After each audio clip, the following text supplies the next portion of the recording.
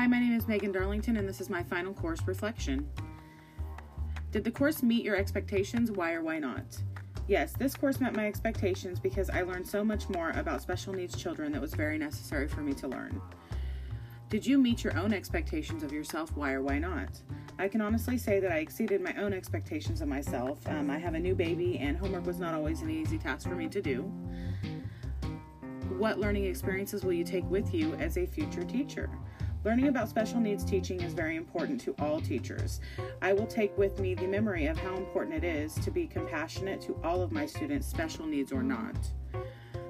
What did you think of the course, the teacher, the students, the projects?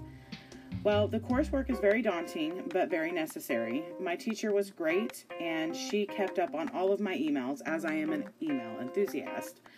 The students and projects were fine. They went smoothly as planned. What changes would I make, if any? I wouldn't make any changes to the course. I think that all of the homework and all of the lesson was very necessary for teachers to learn. I thank you very much for the opportunity, and I hope you have a wonderful holiday.